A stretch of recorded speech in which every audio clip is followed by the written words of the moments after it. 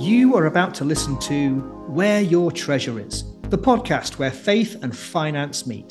Please note that the views expressed are our own and in no way represent any form of financial advice.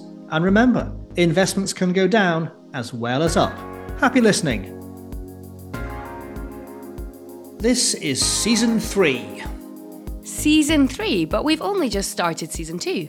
Correct. And for anyone listening along as we publish these episodes, we are logically following Episode 1 of Season 2 with Episode 1 of Season 3. 2 seasons back to back.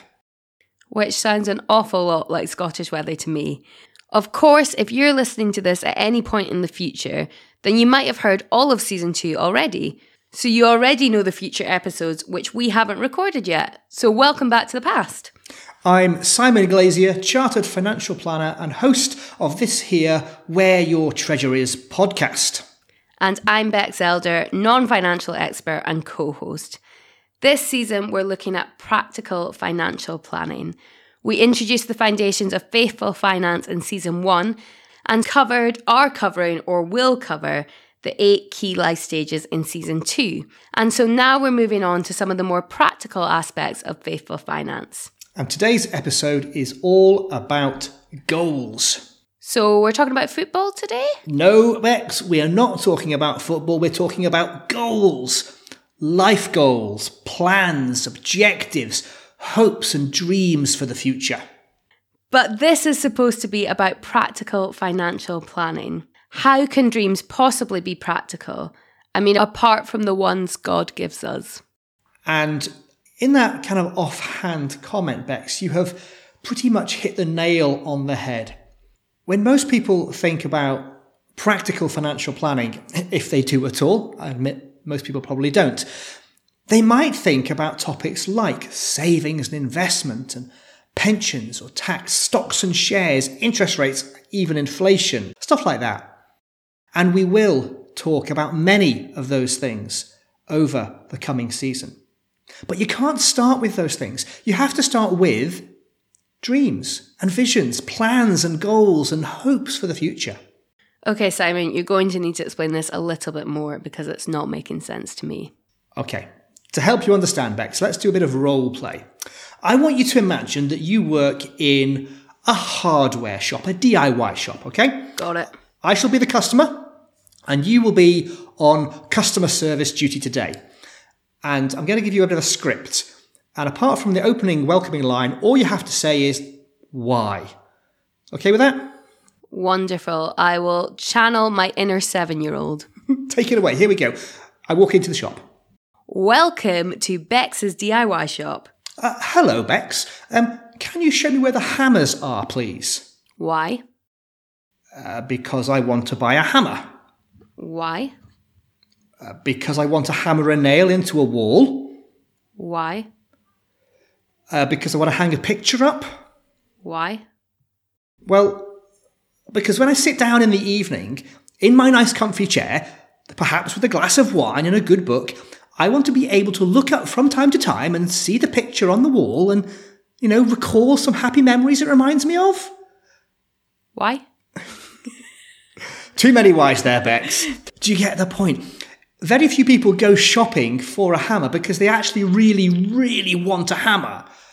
A hammer is a tool that you use to do something else, to achieve something else. And that something else is usually to bring convenience or happiness or pleasure to your life in some way. And you've been telling us time after time that money, just like a hammer, is a tool. We shouldn't seek money just for money's sake, but because it's a tool we can use. So I guess today we're talking about what money's used for. Precisely. And I am glad you've been listening as I've been talking. When someone new walks into my office as a financial planner, they often come with an idea of what they want. And they say things like this: I need help with my pension, or I want to invest some money, I'd like to pay less tax. Or for the very technical, can you help me understand how crystallisation of pension benefits before age 75 impacts my exposure to the lifetime allowance tax charge on the excess fund value? Is that really what people are asking? Yeah, but not so succinctly. However, my follow-up question, in short, is almost always, why? Why do you need to invest money? Why do you want a pension? Why do you want to pay less tax? Especially from a biblical perspective, that the Bible generally advocates the payment of tax. In fact, why is often a brilliant question to ask almost anybody. Why helps you dig deeper and deeper into people's motivations to find out their real, true objectives, dreams, hopes and goals. So last week, which was season 2, episode 1, you talked a bit about this when you explained why we should make sure our ladder is leaning against the right wall. You pointed out that we should ensure our goals are in alignment with God's purposes and His will for our lives. So what else do we need to know to make sure our goals are appropriate? Okay, so this episode, I want to focus on how you understand your goals. Last time I gave this example, which was showing love to your spouse or love to your children. And these are useful examples because they're often kind of lifelong objectives. You'll always want to show love to your family. But rarely will you set yourself the goal of doing this. It's just something that's kind of always in the back of your mind. So let's try and create a practical financial planning goal that is linked to that overall love your family objective.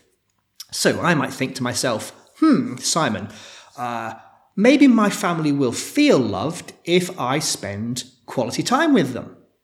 Now, sometimes I forget this and I don't spend quality time with them. I need to therefore make it a priority. Well, I could prioritize my time by ensuring I don't work late or not working in the evenings or not working at weekends. In fact, I could prioritize them by putting a time in my diary which says my wife's name or my children's name. I could make sure that we definitely go away on holiday together, frequently in the course of life. But I know and you know that holidays cost money. So perhaps I could save up some money every month so that we can afford to go on holiday at some point in the future. Now, maybe a holiday is going to cost £1,000 for me and my family, but I haven't got £1,000 kicking around just now. I might have £100 left over in my budget every month. So I might set myself a goal to set aside £100 every month into a holiday pot so that we can afford to go on holiday and I can spend time with my family and they will feel more loved. So you've taken that big, abstract, almost fluffy goal to love your family and put it into a practical short-term goal to save £100 a month. Yeah, and that's really powerful for a number of reasons. So the saving of money isn't just because, hey, it's a good idea to save money, but because it helps me to achieve my goal of showing them love. Now, if I'm then tempted to dip into that pot of money, maybe to buy a new pair of shoes or to go out for a meal, I will now be slightly more inclined to remember that the purpose of this money is for a holiday, which means time with the family, which means showing them I love them, and I'll protect it for that reason. And then, when the time comes to actually go on that holiday, I will have saved it up and I won't need to borrow money to pay for it or use money that I've allocated towards other goals. I will achieve that goal more easily. So in short, you've given every pound a purpose and you've been deliberate in what you do with your money. Would you actually put that £100 somewhere separate from your other money? How practical can we get with this? So you can actually get very practical, you can be very organised, and that really depends on what kind of person you are.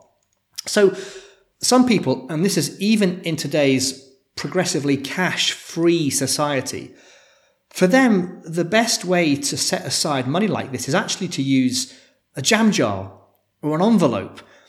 You set your financial goals, and then each week or each month, depending on how often you get paid, you put money into that jar labelled holiday money, or you put money into the envelope labelled new shoes, whatever it is that you're saving for.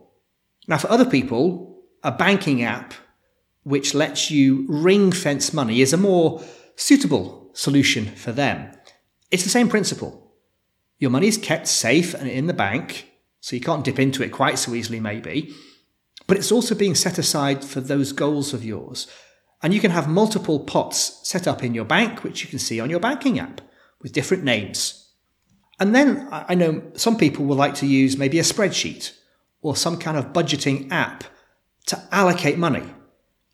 You might end up with £500 in your bank account, but you know, according to your spreadsheet and your app, that £300 of it is for next year's holiday, £150 of it is in your Christmas presents and birthday presents kind of pot, and £50 is to buy clothes. And then when it's time to spend that money, you're going out to the shops to buy some clothes, you can either go with the cash from the envelope, or you can go with your bank card, debit or credit card, as suits you best. But once you've spent some money, you go back to your spreadsheet, back to your app, and you deduct it from the total. So you know that money's now gone. It has been spent. This all sounds a little bit too simplistic. Does it actually work? Well, it's kind of tried and tested. It's the principle on which most companies kind of operate their finances. Whether they're a small one-man band or a multinational corporation, they allocate money from income into a budget.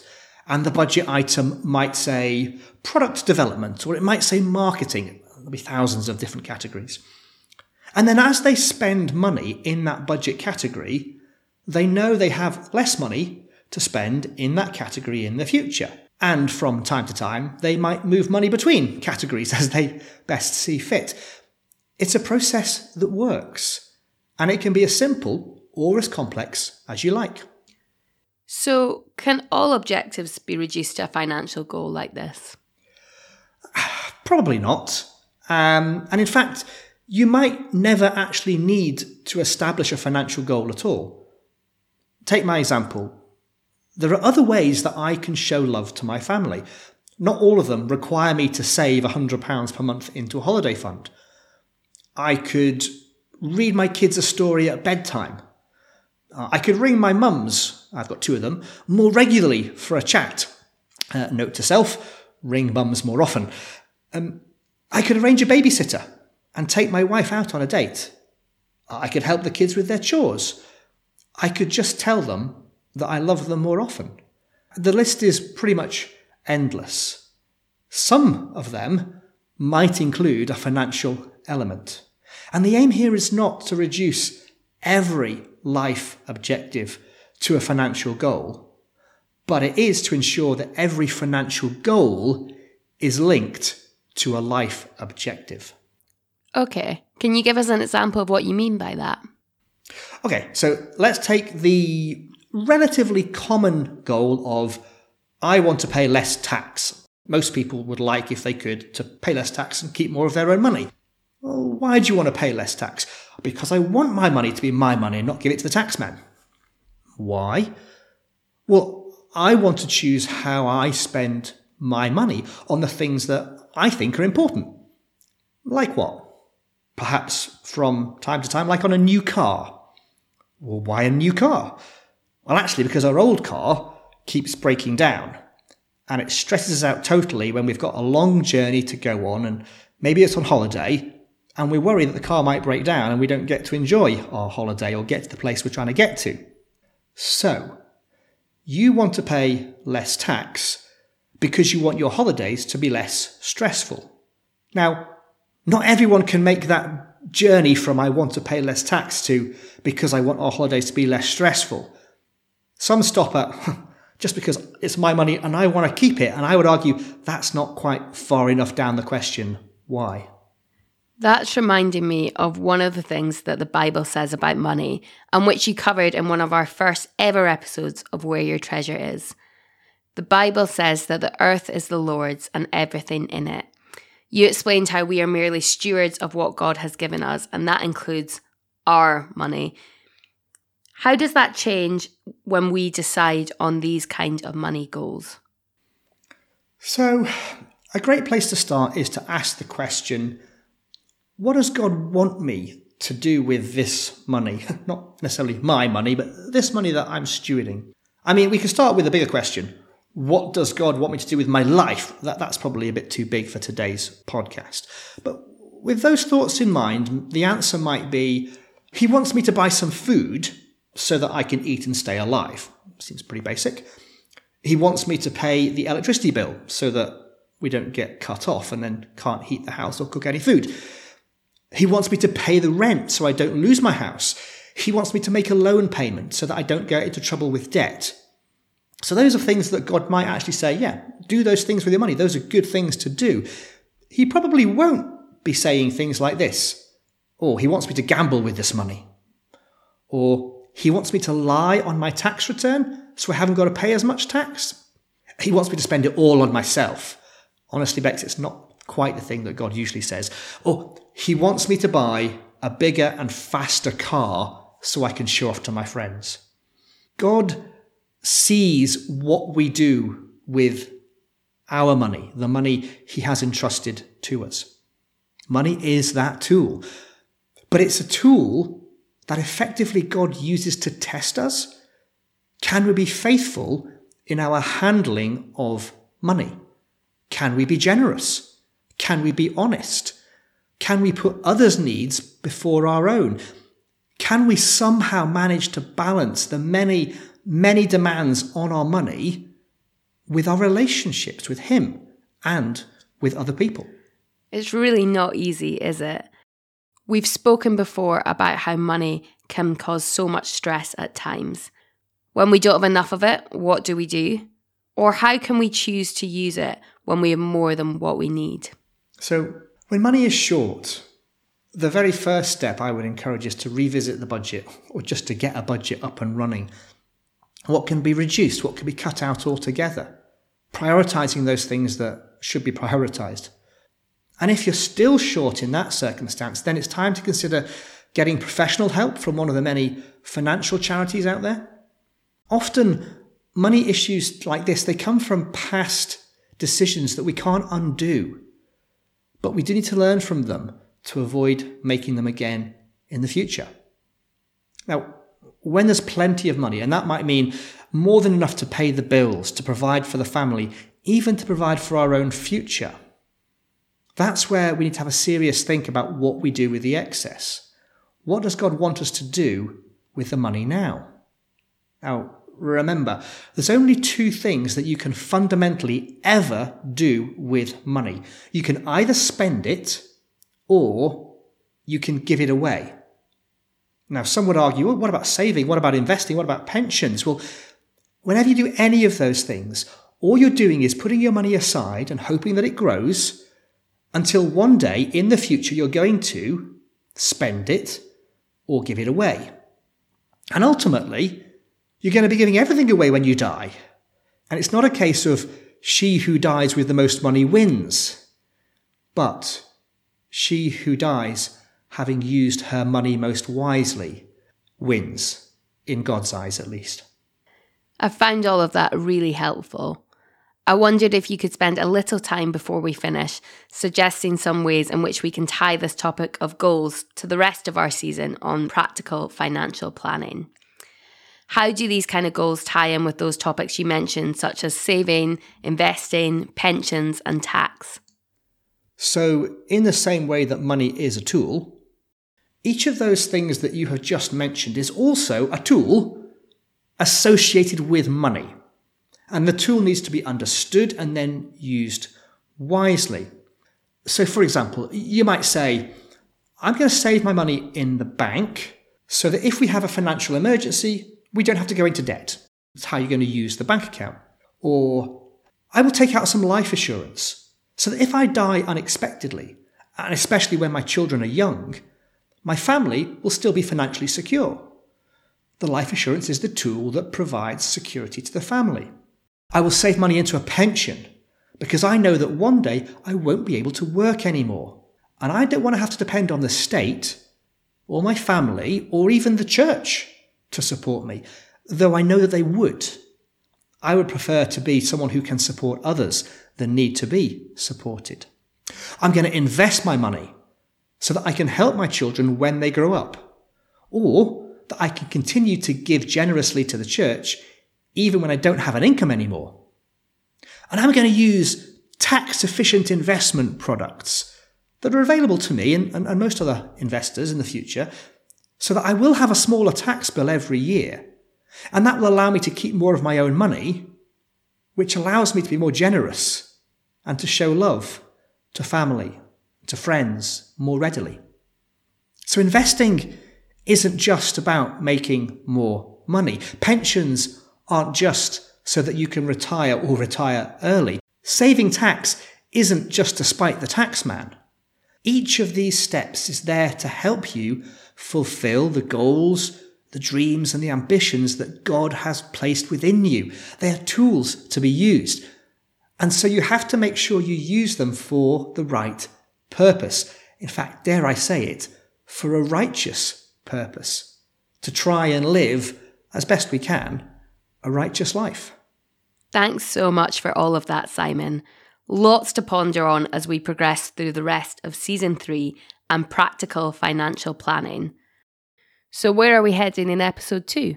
Episode 2 is all about my favourite topic, pensions. Pensions, yes! Now, whilst this is actually one of the most complicated topics we will cover, and it's one we'll come back to time and time again in the future, it's also one of the first big financial issues that people will face. And it's one that is vitally important to everyone. And I'll explain more next time how we're going to try and help people understand enough about pensions to make a really good start with them. I will definitely be coming back to hear more about that. But that's all for this week. Thanks for joining us, and we hope you'll tune in next time for one of Simon's favourite topics. And if today's podcast topic has triggered any questions, please feel free to email us on whereyourtreasureis@freerangepodcasting.co.uk or get in touch via our Instagram at whereyourtreasureispodcast. Goodbye for now. Goodbye. This podcast has been brought to you by Free Range Podcasting. Let us take you where you and your podcast want to go.